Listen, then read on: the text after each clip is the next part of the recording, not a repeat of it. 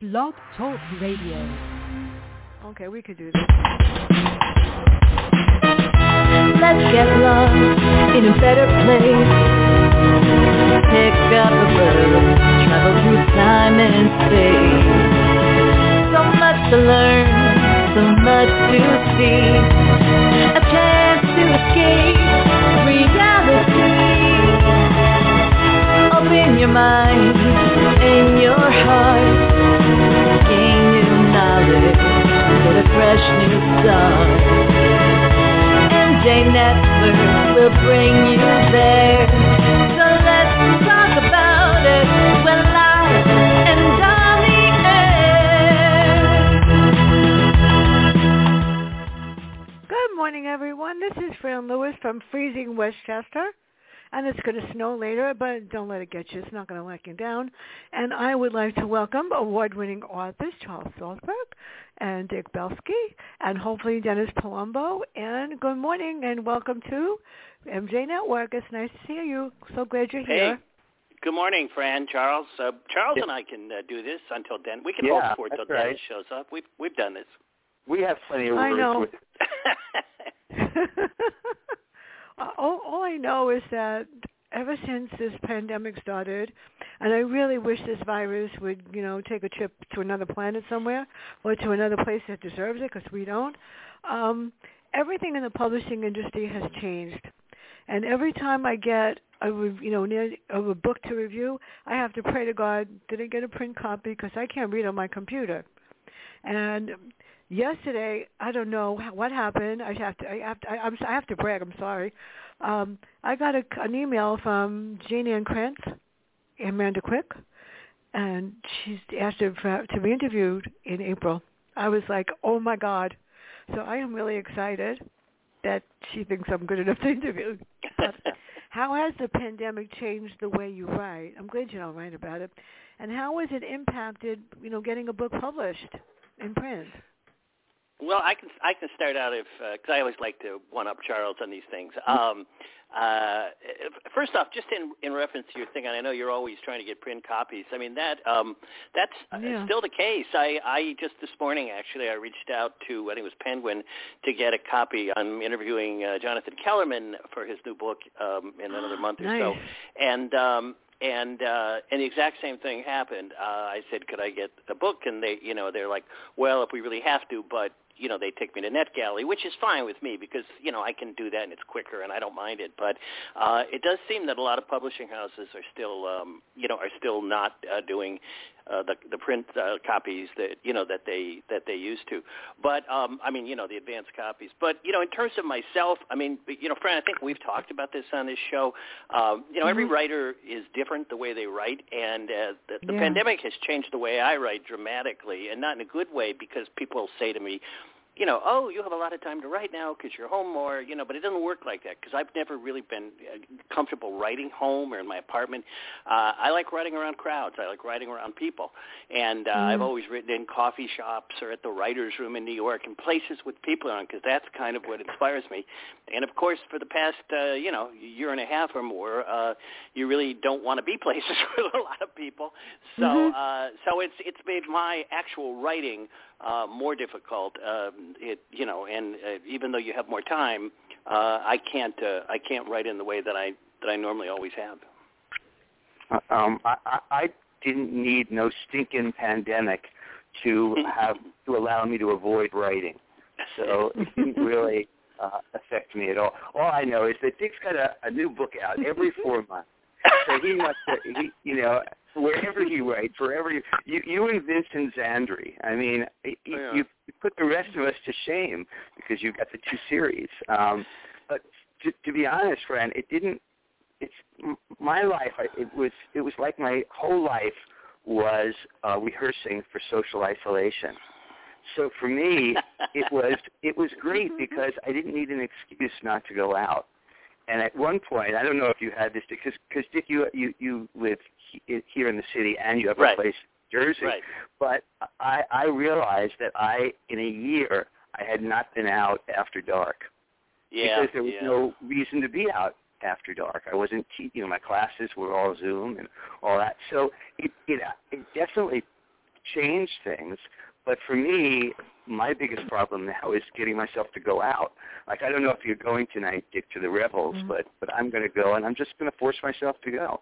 Yeah, I'm not, and the reason is because of the obvious. I do a lot of stuff now. I go places, obviously, but I'm just not, because of COVID, I'm still not comfortable. This is me. It's my decision. I'm just not comfortable being in a, basically it's a bar with 100 people or whatever all clustered in. I haven't done that in nearly 2 years, and I'm still gonna hold off a little bit on it. I think I'll be fine, but it's just. My feeling is this: everyone has a different level of anxiety, and we have to respect that. And so, I never. I think whatever makes you comfortable, Dick, and so so you're making the right decision for yourself because you're nervous. You wouldn't have fun.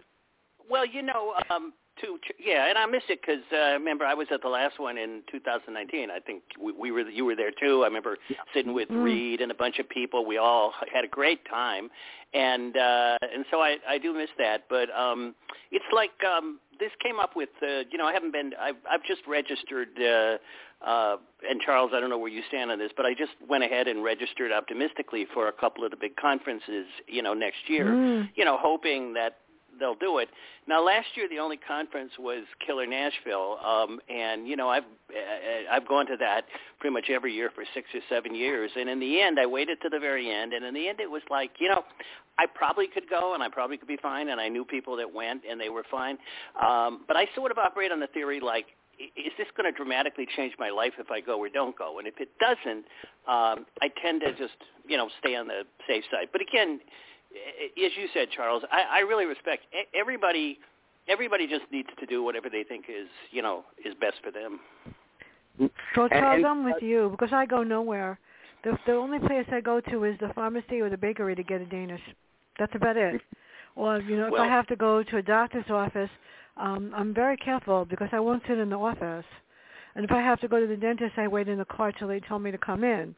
It's crazy. My whole family had COVID. Everybody had it in Florida, and everybody had it in New Jersey. And the scary part is that half of my family in Florida is not vaccinated. So when they came up to New York, I told them I couldn't see them. I don't know if I was right or wrong or indifferent, but no, I was think afraid. You're right. And I think you're right, Fran. Yeah. And I was afraid. Yeah, Fran, to get back to your question, there is a big change having to do with COVID, and I'm sure that Dick has, thought about this and discussed it too, is how do you deal with it when you're writing? Yeah. In other words, do you just ignore it? Do you set the book before? Because it's changed life forever. I mean, my particular choice is to ignore it. Yeah, and I'm the exact same way, Charles, because that's the decision I've made too. Mm-hmm. Yeah, so it has affected writing in that way because, all my writer friends saying the same thing that Dick and I are. You have to make that choice, and most of them, I think, are making the choice to ignore it. Well, the other question, Charles, would be if you do it, and I'm going to mention a book where by a very, very well-known great writer who I had a problem with doing this. If you did do it, and you're writing a book now, and the book will maybe, at best will come out in 18 months. Right. I mean, given the past year, I mean, no one knows what the world is going to be like in 18 months in terms of COVID. So, for me, so the example, and I think I don't know if we talked about this, Fran. I think you read the book, but. Michael Connelly's new book. It's the new Harry Bosch and Renee Ballard. And look, I am the world's biggest Michael Connelly fan. I've read every one of his books. I mean, 40, whatever of them, everything. And, he's, I think, maybe the best kind of mystery thriller writer of our time. Having said that, and this isn't so much about the book per se or the plot or the characters, I was really put off because he dwells heavily on COVID in it. Yeah. And he's got COVID very dated. He's got it like at the beginning of 2020, which is when the book is set. And everybody is talking about putting their masks on and all that kind of stuff and being vaccinated. And I got to tell you, when I went on Amazon and I saw a lot of people said the same thing, it kind of stops you when you're reading it, because I think a lot of us, and I'm this way when I'm reading a book, I like being carried off in a fictional world, and it kind of brings you back to reality, and I'm not sure that's, to me anyway, that's not always a good thing. You're not alone, Dick, because a couple of other writer friends I know, we were discussing it the other day. I haven't read it. One of them had, and he said the exact same thing as you, that he thought it was a mistake on Connolly's part to do that, and he was interested to see what the feedback was going to be, or the blowback. Yeah, it also opens you up, and this is which I try and avoid. It also opens you up to all the political, feedback from people, for the because this has become politicized so much with Trump or anti-vaxxers, or the government is doing all these things. I mean, which I really try and tune out as much as I can because I'm just worried about the virus. But it just opens you up to there's a lot of political stuff when you read some of the reviews on Amazon, which I just did because I was interested, and I've seen, this is probably another topic we could get into, but I've seen this a few times in other people's books. I don't know what you do, Charles, but when an author in a fiction starts getting into a political thing, I think sometimes that can be dangerous because you're going to basically wind up turning off probably half your audience because the country is so divided. So there's that issue too. Again, with me, Stephen King does it a lot too. He'll drop political stuff into his. I read his latest book, which is also really good, but he's got a lot of political references in there. So look, far be it from me to tell Michael Connelly and Stephen King what to do, but I can just tell you what I like and what bothers me when I'm reading a book. What happens when you use? I'm reading one like that now, by the way, and I hate it. And I have to interview the author. I won't say the name of it. What happens when you take a political leader like Putin, I could say that, and destroy him in a book, and say that he's responsible for killing a whole lot of people in a school? I mean, that is political, and it's like, oh my God, how can this person do this? And the book deals with COVID also, and I'm like, what do you do? What would happen if somebody like a political leader finds out that an author wrote like that? Can they do something about it? Because this is not the only one that I read. And there was one that I read before that where there was a bone of contention about the vaccine. And they said, well, people have a right to whatever. And when I wrote the review, I said they have a right to review, but would you want to be in the presence of these people? What do you do? Can the political leaders say anything? Because it's like they're blaming him for everything. Not that matters, but whatever. Well, just from a very practical point of view, I think it's a mistake to do that because not for safety purposes or anything like that, but right away what you do is you limit. As Dick said, if you're lucky, your book is going to come out, 18 months to maybe even 2 years, by the time you finish. And events happen so quick. And so the last thing you need to have the reader stop because you've used a political figure, and between the time you wrote it and now, that person was assassinated. So right away, all your readers are going to think, wait, he's dead. He can't be alive. So why take that risk? I don't think that, if you're in the public view, there's, you can use any name you want. And I've used real people in my books too. But there's a very interesting podcast about the very thing you said when Seth Rogen made the movie about that took place or part of it was North Korea, and they actually mentioned, the dictator and the blowback, and that was the script, and the blowback was incredible. The movie was never released because they were afraid that Kim was going to come after everyone, if not financially, economically, physically, because he's a dictator. He can do stuff like that. So the answer to your question, I would never worry about it, but sure, anything's possible. Well, you also open yourself up to, a bunch of other stuff. Number one, you're using a real person, then you have to make sure you have all the real facts about that real person. And if you get anything wrong, then somebody's going to point out, well, that didn't happen. He didn't take office in this year. He took office in this year. So it complicates it. The other thing, which is much less than what you were talking about, I've just found in general and I don't know, I presume you may share some of this feeling, Charles, that, as a journalist who deals in facts all the time, I like making everything as fictional as possible for a lot of reasons. One of my regrets was I had a series before my current series with Gil Malloy, who was a reporter I had for the New York Daily News. And normally I would have put him at a fictional paper, but for whatever reason I put him at a real paper where I had worked. And that caused a lot of problems because all these things started happening with the Daily News. I mean, it basically, came close to closing down. I mean, their office closed. And I'm writing about a real place that no longer resembles anything in my book, so I have to fictionalize a real place. I just find with like things like papers or media, TV stations, even towns, it's better to fictionalize it. One of my last series, Fran, which I know you've read, I have a cop in a place called Cedar Cliffs Martha's Vineyard. Well, Cedar Cliffs is really Oak Bluffs Martha's Vineyard, where I've spent a lot of time. But I didn't want to call it by the real name because I have people doing bad stuff in that town, So as a writer, I just find it better and more effective to keep everything as possible in a fictional sense, as opposed to writing about real people. Yeah, well, they said that Castro have a third. Does Castro have a third brother? And this one, Dennis is here too. Hi.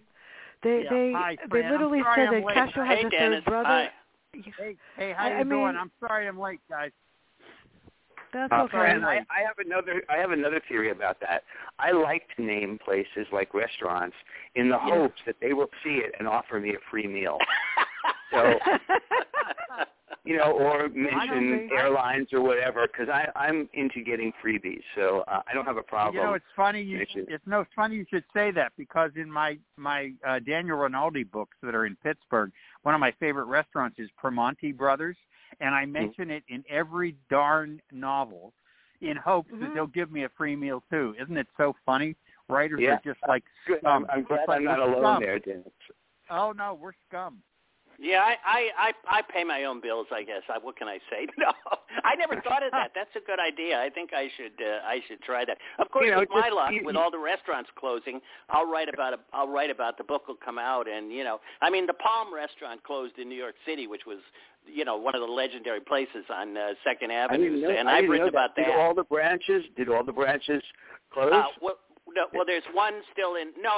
They're around the country, and there's one down in Tribeca. Right. But the two main there were Palms. Two here in New York, yeah. Right, the two main Palms, which were Palm and Palm 2, and I've used that because it's like a classic New York setting, and I've used that, but they're now gone. So you got to be, with restaurants closing, that's another issue. But I kind of like the free meal deal. Now that you guys have clued me into that, I might try it. But it could be powerful.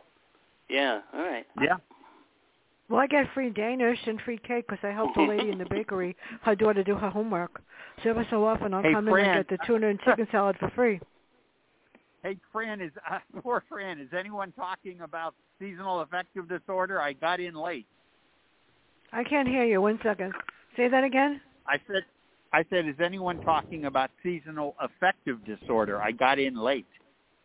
No, because I sent you the the talking points for January 4th, but if anybody wants to talk about it, everybody gets depressed after the New Year. I sent them to you yesterday. Yeah, I just got them, and I didn't know whether it was for today or January, but I'm on for whatever we are talking about. Believe it or not, the oldest story in the world, my alarm didn't go off. And so I woke up literally 10 minutes ago. So you're getting Good me thing I without emailed coffee. You. Well, I apologize.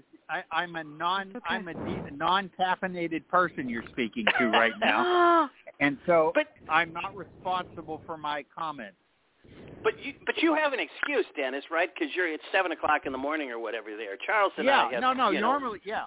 Yeah. See, my first therapy patient is at 8:00, and so I'm usually on the road by now. Right. But because of this, I was setting my alarm at 5:30, and of course it didn't go off. So here I am, without coffee. Without coffee, ladies and gentlemen. Well, we're glad to see it, Dennis, because TJ had a bail too, and it was just me and Charles. So obviously, it's good to have someone else. Well, okay, good. so I I'll have another certainly add to the question. chorus. When you want to get a book published, that's the other thing that TJ wanted to know about, but he couldn't make it today. We won't say why. So sad. Yeah, I want to know. Well, I want to know when you what get happened. arrested, when you get arrested for grand larceny, they don't let you do radio shows. Isn't that the I the know, rule? poor thing. I know. TJ's doing a lot of top secret stuff, so Okay, we should talk there you about go. TJ. TJ is a fascinating guy, and I've gotten to know him pretty well. So the question is, how hard is it to get a book published now? I mean, a lot of the new authors have been asking me too. What happens when you want to get that book published by a publishing company, or is it hard to get a publishing date? Or like somebody like myself that writes unusual stuff, it's hard to get them to want to read it. And I am on tour with Isabella Blackthorne, and I'm getting some interesting comments so far. And that's all I'll say about that. But how hard is it to get a book published, and how hard is it to market it? Because I saw yesterday, John Land, I was surprised. He had the Rhode Island Books Fair or something every year, and there must have been about over 500 people there not wearing masks. The picture that he took. So I don't know. How do you get it marketed? And that's scary. Well, now, first of all, of course, it's scary, these super spreader events, which is why, my whole book launch for my new Rinaldi Panic Attack, as you know, Fran, I did everything virtually, which was a shame. I used to love book launches and signings and stuff, and it's really a shame. In terms of getting a book published, it's harder now than I've ever seen it. With my writing patience, it's just impossible. I was very lucky because my Rinaldi series started 10 or 11 years ago when it was a lot easier, to be honest with you. It was just a lot easier. I have an agent, and I was with Poison Pen Press, and they're now Source Books. But, it was still hard. I still got turned down by a lot of publishers. My favorite turn down letter was, "This is a really great book, and if you were Dr. Phil, we'd publish it."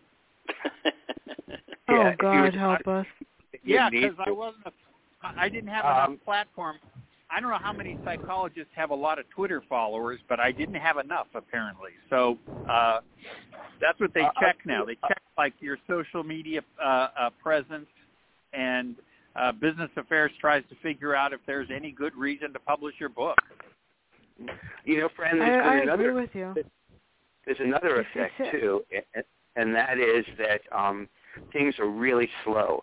My agent has told me, because he's shopping around a new novel of mine, that he's never seen it as slow as it is.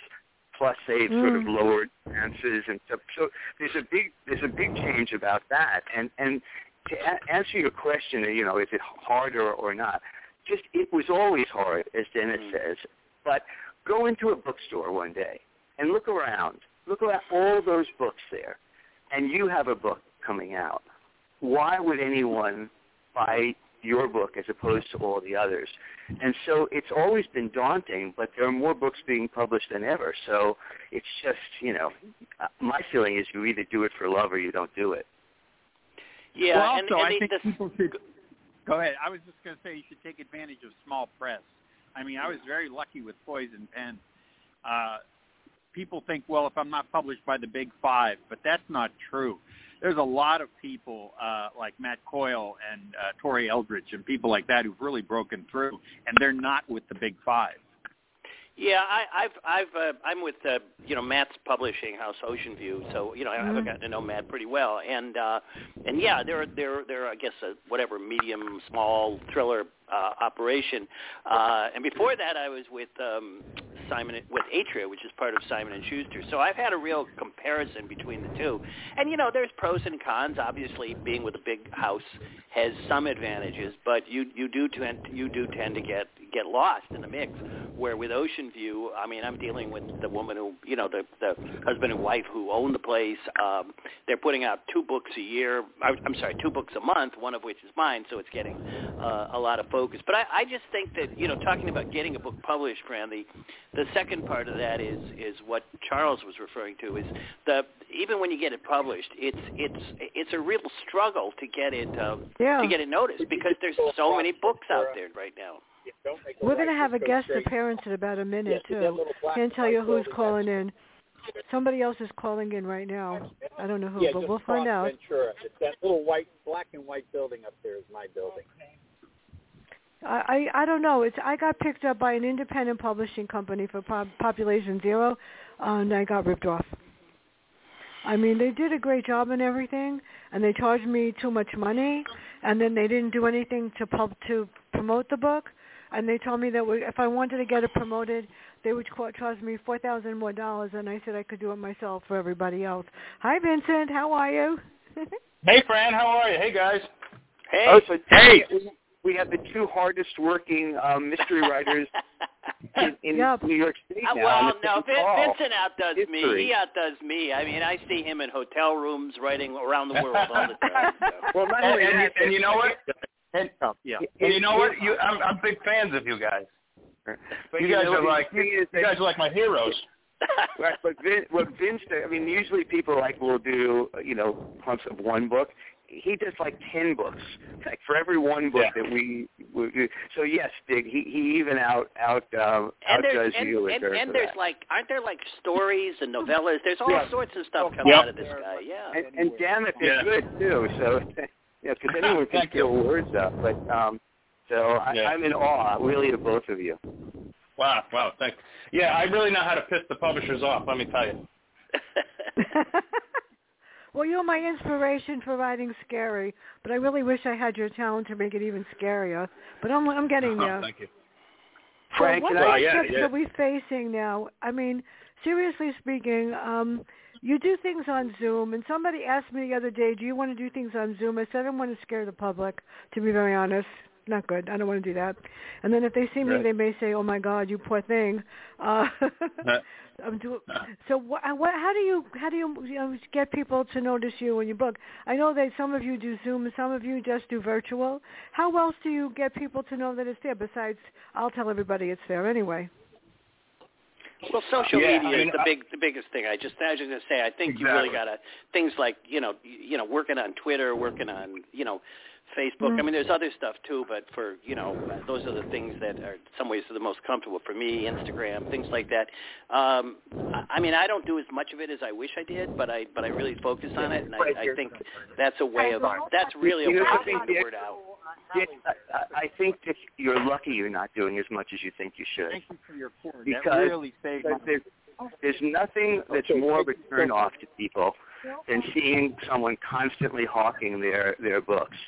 And so, and I've seen it. I've seen it with people, and I've discussed it with other writer friends of mine, and we shake our heads because if you're only doing about your book, I mean, Vince will do, he'll put fishing pictures up, and, it's just going to be counterproductive. So in a way, Dick, you're lucky you didn't have more time to put in because you might overexpose it or do it. Well, you, Charles, came up with a really clever approach to that because you do a thing, and I'm not sure the exact name of it, but you do these true crime things, which you can mix in, and they're not really about your books. They're just interesting stuff about crime and mystery. So, and you do a lot of that, cool. right? Yeah, the best piece of advice, and I give it out freely, was because I had a student who was a social media expert, and she was working with me. This is years ago, and she said, "Make believe you're a magazine."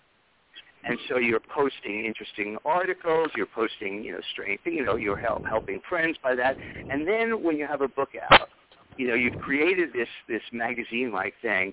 People won't resent it if you put up. First of all, you probably gain followers, and people, they have to like you if they want to, if you want to sell them your book. But that's the way you can do it. Is you build it up, and then people don't resent you advertising your own work. Absolutely.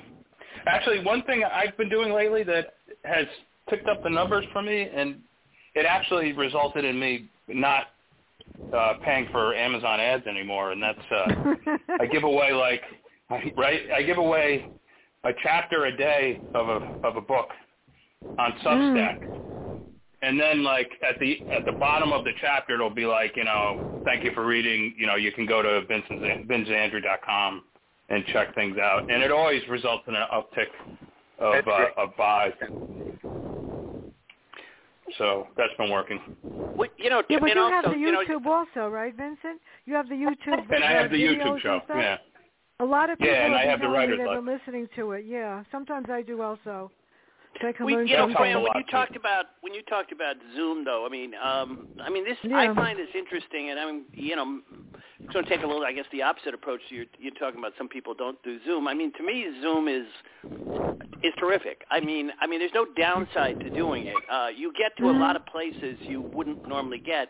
So even if you get back to doing virtual book signing stuff, which I love, and meeting people in bookstores, the great thing about doing a Zoom or any kind of virtual thing is, you don't have to. You're not just selling to people who are in your area. If I do a book launch in New York, maybe Charles Salzburg will show up, but Dennis won't, or or Vincent might not, But if I do a Zoom, I can get people on the West Coast, and like when I did one of my recent books, I generally do a launch at the Mysterious bookshop in New York, I can get normally, because I know a lot of people in the media, I generally get like about maybe 75, 80 people or show up, which is great, and you can sell maybe 40, 50 books, so that's great. One of the last ones I did, we had to do it like on whatever, FaceTime or YouTube or all these things because of the pandemic. I had like 350 people showed up. So, wow. There are advantages to it because I was getting people in the Midwest that knew me that couldn't normally show up and things like that. None of this takes away from the idea that it's great to be in a bookstore and meet people and talk to people face to face. But I think even when we can do that again, there's still, Zoom still, it's like businesses. People are discovering there's a lot of things you can do differently than you did in the past. But then I would have to do hair and makeup. I'd have to do hair and makeup and make sure I look good and have a great outfit on. See, that's different. And we don't have to I don't know if I want to. I don't know if I want to do that. I have to change the color of my streaks and highlights too. To look younger. What can I say? I have the same problem, Fran. I have the same problem. And I have a face made for radio. The way I look at it. And me too. But I do think it's a good point. When I did my virtual launch of Panic Attack, my new Rinaldi book, I got people from all over the place. And I did it out of the bookstore, the Mystery Lovers Bookshop in Pittsburgh, which is where I always launch my books. It's a nice little indie bookstore. It's wonderful, and always get just friends and relatives, whoever my dad can strong arm into coming to my signing. But this book launch, I had people from all over the country Zoom in. So on the one hand, I missed the personal touch, but on the other hand, I think I reached a lot of people I might not normally have reached. Yeah, and so how do you do it? I had the exact same situation with Mystery Lovers because I've gone there It's a great little bookstore in this little town outside Pittsburgh. And the only problem I have with it is that they used to have the world's greatest bakery right across the street, and the bakery moved. But other than that, it's a great little bookstore. Yeah, they moved. In a quaint little town, and but I had the exact same thing you did, which is I did my last one or two remotely, and it's interesting because you get more people and you get more of a variety of people who check in, and you get the weirdest surprises. I did one there, and a guy was in the audience, and he introduced himself during the Q&A, and he said, do you know who I am? And I was like, no.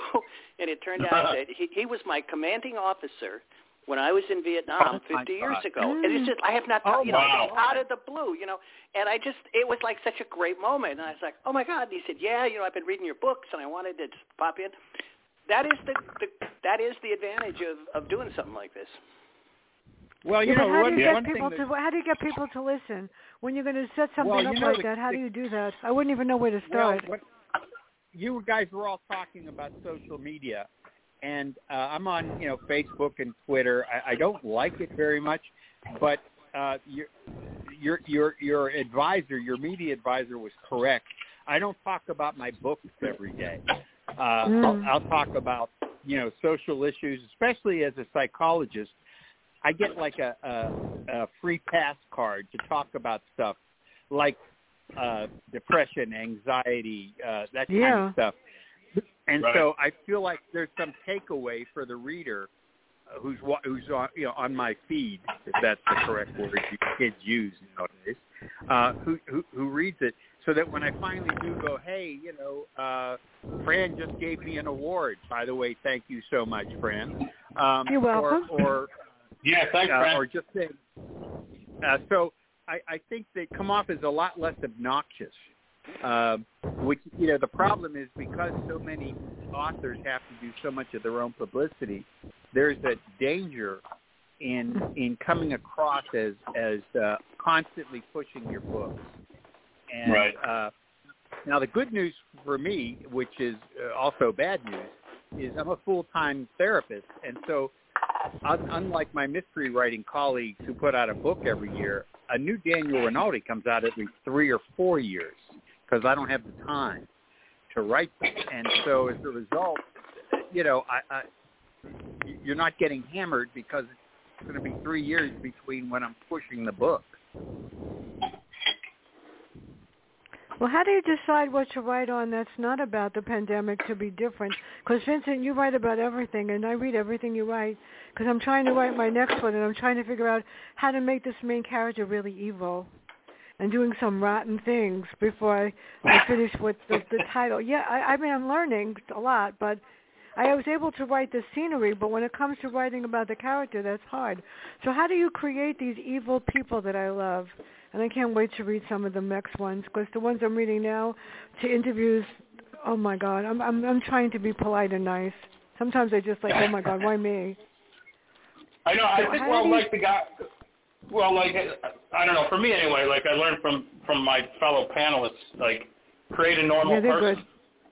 A normal, likable person, but then deep down inside, he's got like a Fran room down in his basement, where, you know what I'm saying? And there's everybody's got an evil side and a good side, and some people just can't help but bring that evil side out, and they're just normal, everyday, functioning people. Look at who was that serial killer? Help me, you guys. John Wayne Gacy. Right. John Wayne Gacy or Ted Bundy. He was like a pillar of society, and he had I don't know how many Boy Scouts buried under his house. Yeah. Well, he was going for the merit badge. When you go for the merit badge, it's how many of them you can bury in your backyard, I think.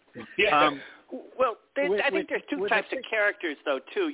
I'm not sure what when you're asking about it, Fran, because there's the evil characters like your serial killer, which I've written about, and most of us, who kills and does terrible things, and those people generally have no redeeming qualities.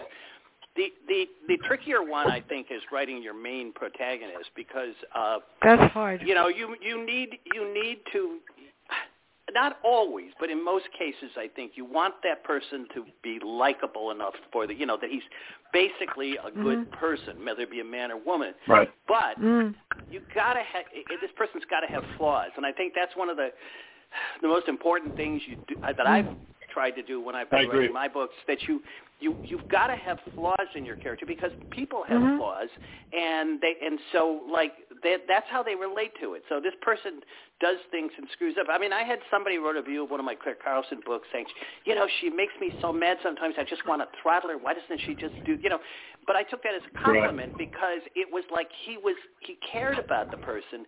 But so I think right, for me, it's getting that main character right. And when I say right, I mean they can't be perfect. I think all of us have. We write characters that have got a lot of things wrong with them. But in the end, you got to make them likable enough that the reader wants to follow them through the book. Yeah, that's really important. The thing is, Fran, as you know, from my Rinaldi books, my lead character, Daniel Rinaldi, is very flawed. But people root for, and I think one of the keys for a main character is the stakes have to be big. Right. If the stakes are big, they don't have to be like World War III stakes. It could be stakes as simple as, he's going to lose his clinical license or his wife's going to leave him or something. But the stakes have to be enough that you put pressure on your lead character, and we worry for them. Most of my readers tell me they're worried for Daniel Rinaldi all the time because, he could be very reckless and stuff. And they root for him, but they're worried for him a lot. And I think that's the perfect way to go. Well, what happens when the character is controlled by somebody else and he has no choice but to do the wrong thing? So how do you get him to turn back the other way? I tried not to do that, but I was going to add one more thing on the character, and I was thinking about this as the conversation went on. The other main thing to me in the character, and I realized that virtually every character that I've ever loved, starting from Raymond Chandler to Spencer to Harry Bosch to Kinsey Malone, all the great mystery characters that I have loved, the one constant is integrity. That no matter what they do, there is integrity, and there is a moral base to the person, and that in the end they're going to do the right thing. And to me, I can't think of a character I like that doesn't have that quality.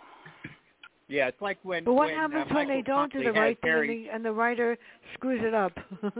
In other words, at the end of the thing, the main character loses. Well, I think the thing that I like about, to follow up on that comment, is Michael Connelly has Harry Bosch in one of the first books, I think Black Echo, says either everybody counts or nobody counts. Right. So we're really clear about what his mission is. And that's the other thing. I think your lead character has to have the integrity that in a certain way they have a mission in this story. They're looking for justice or they're looking for, whatever. But when I read that in Black Echo and Bosch says that, I thought to myself, I want to go where this guy goes because he cares. And he says that pretty much in every book. What happens when you have a New York Times author whose character is a pompous you-know-what? How do you deal with that? I mean, I'm not going to tell you who the author is. The book was okay. Reading. I think it's easy. Yeah, you don't read the book. You just don't read it. I tried not to, but the publicist wants me to write something. So what I said was I wrote something like a summary. I didn't write my opinion of the book because personally, the author may be very famous, but I think the main character he's too into himself and he thinks he's so great, and I can't believe that he has no flaws. And he gets away with just about everything that he does, including breaking out of prison, whatever. So I said, oh, my God. But seriously, who was able, Fran, the person who was able to do that to me was Patricia Highsmith with Ripley. He's a totally despicable character, but he's so evil you can't not read him. You know what I mean? It's a great character. Can I just break it a little bit because I hate the word likable. I hate that word, especially when it comes to writing. I think that the character has to be interesting. Because if you said to me, write a likable character, I wouldn't even know how to start. I'm just going to write a character. And some people will like him and some people won't. And as a writer, I don't really care. As long as you're interested enough to want to read. And the Ripley example is the perfect example. I don't think, you're sort of captured by him. You're hypnotized by him, but you don't like him because he's a despicable human being. But you still understand she's good enough writer that you think this is a real person. Because I don't think anyone, certainly anyone I know, gets up in the morning and rubs their hands together and says, I'm going to be evil today. That's not the way it works. Evil comes out of people's greed or, vengeance or whatever it is. No one gets up and says, I'm going to be evil today. Well, what about spiteful and revenge? What about if somebody does something to you in real life and you decide to write about them? Well, you get up this morning and say, I'm going to do something about this person. But most people wouldn't do that. But what happens when somebody does decide to show revenge on someone? Do you write about that?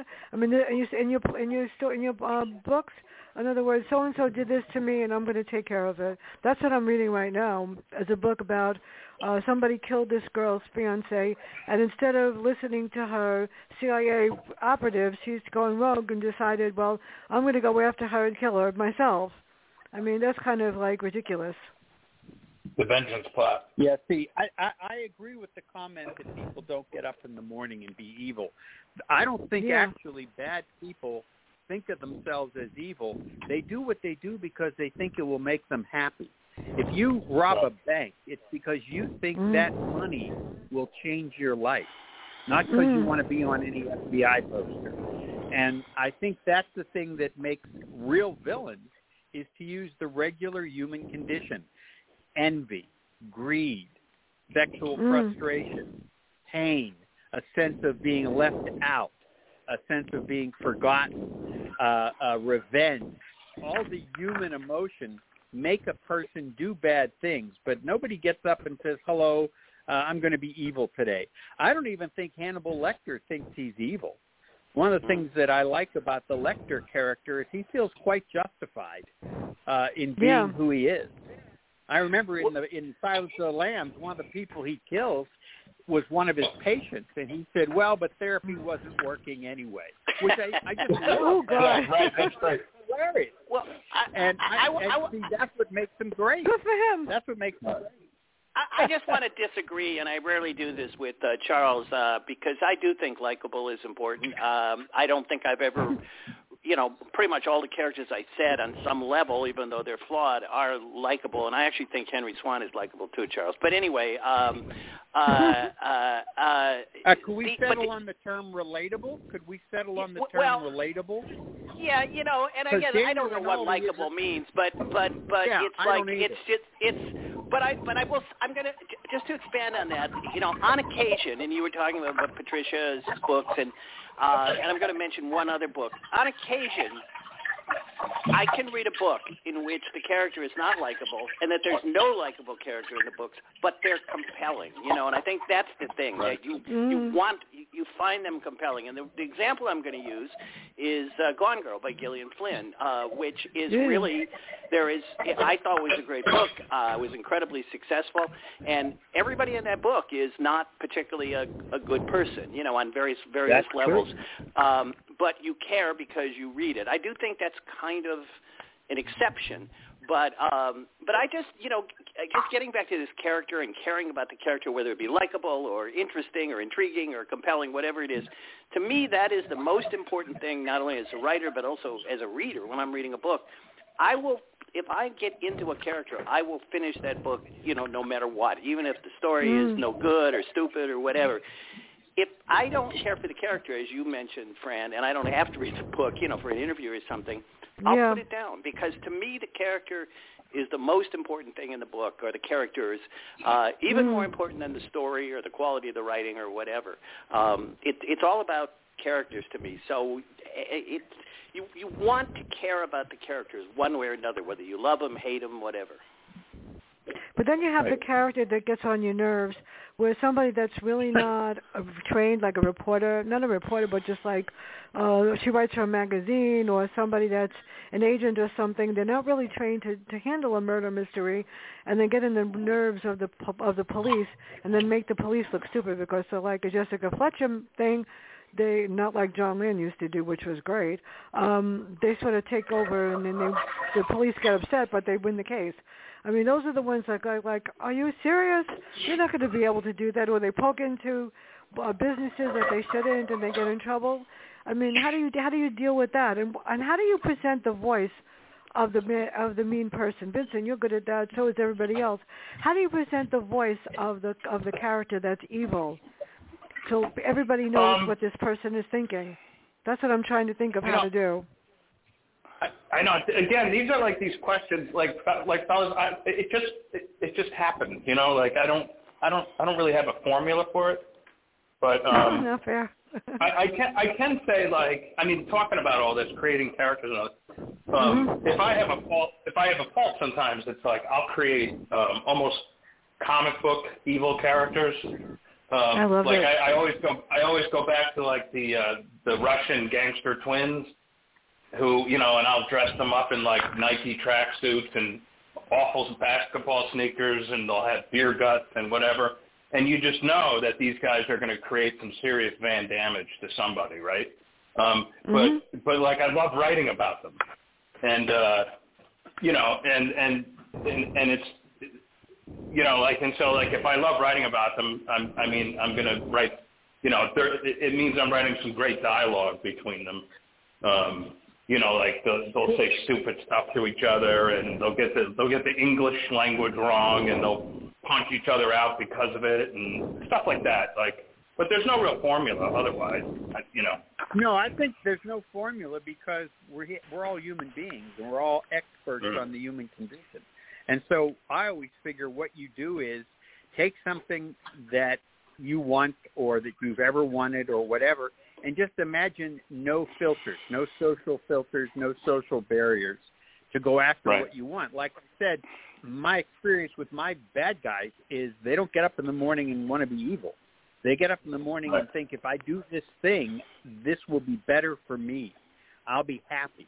It never makes them happy, but that's what they think. And one of the reasons I think that it's fun for me to write from the first person of a psychologist is I get to talk about motivation and why people might do what they do.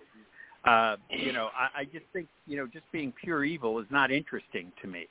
That's why I think Hannibal Lecter is interesting, because he's compelling not because of just what he does, but because he feels self-justified in doing it, just like Dexter does. And that we all know what self-justification means. We couldn't get through a day without a rationalization, let's face it. I mean, how many bad guys go, well, I had to kill him, or I had to kill her. If you watch any true crime stuff on TV, half the time the murderers go, well, I needed the money, so I knew if I killed her, I'd get the insurance. I mean, it's like their rationale is always so banal. It's like what Hannah Arendt called it, the banality of evil. Most people who do bad things are not, Professor Moriarty. They're just regular people who go out of line and think that what they need justifies what they do. I'm not talking about serial killers. I'm talking about, people who kill their cousin to get their truck. Or, or a 14-year-old who kills someone else to get their sneakers. I mean, it's hard to believe and hard to fathom. But funnily enough, in my experience in fiction, you have to make the motivations of the villain something that the reader can relate to. When I read about a 12-year-old who kills another 12-year-old because he wants his sneakers, I have no frame of reference for that level of avarice, wanting, and not stopping yourself from killing. I literally have no frame of reference for that. And so I couldn't write a character like that because he would just seem to be evil with no reason. And at least Dexter kills bad people. So I think you really have to go always dig in, what are the characters, what do they want? And if you look at yourself and think, who am I? What do I want? What would I do if nothing would stop me from getting it?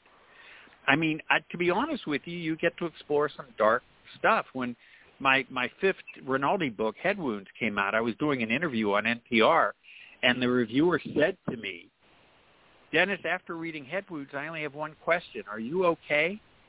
It was because my villain was so bad, but he was very justified in what he did. Well, before we end, who's got something new coming out that I didn't get? So I could put you in my... I can't believe that I have no dates left until April. And you're a very popular person. Yeah. I don't know why all of a sudden, but I like I said, I was totally honored yesterday when the publicist for Jane Ann Krantz, Amanda Quick, said that she herself asked for the interview, and I go like, are you kidding me? And I've got Tess, I'm waiting for her in June, but I've got April, I've got a few dates open, May, and a whole bunch of other things. So if anybody has anything new coming out, let me know now so I can put you in my schedule. But you guys come first. April 18th, I have a new novel coming out.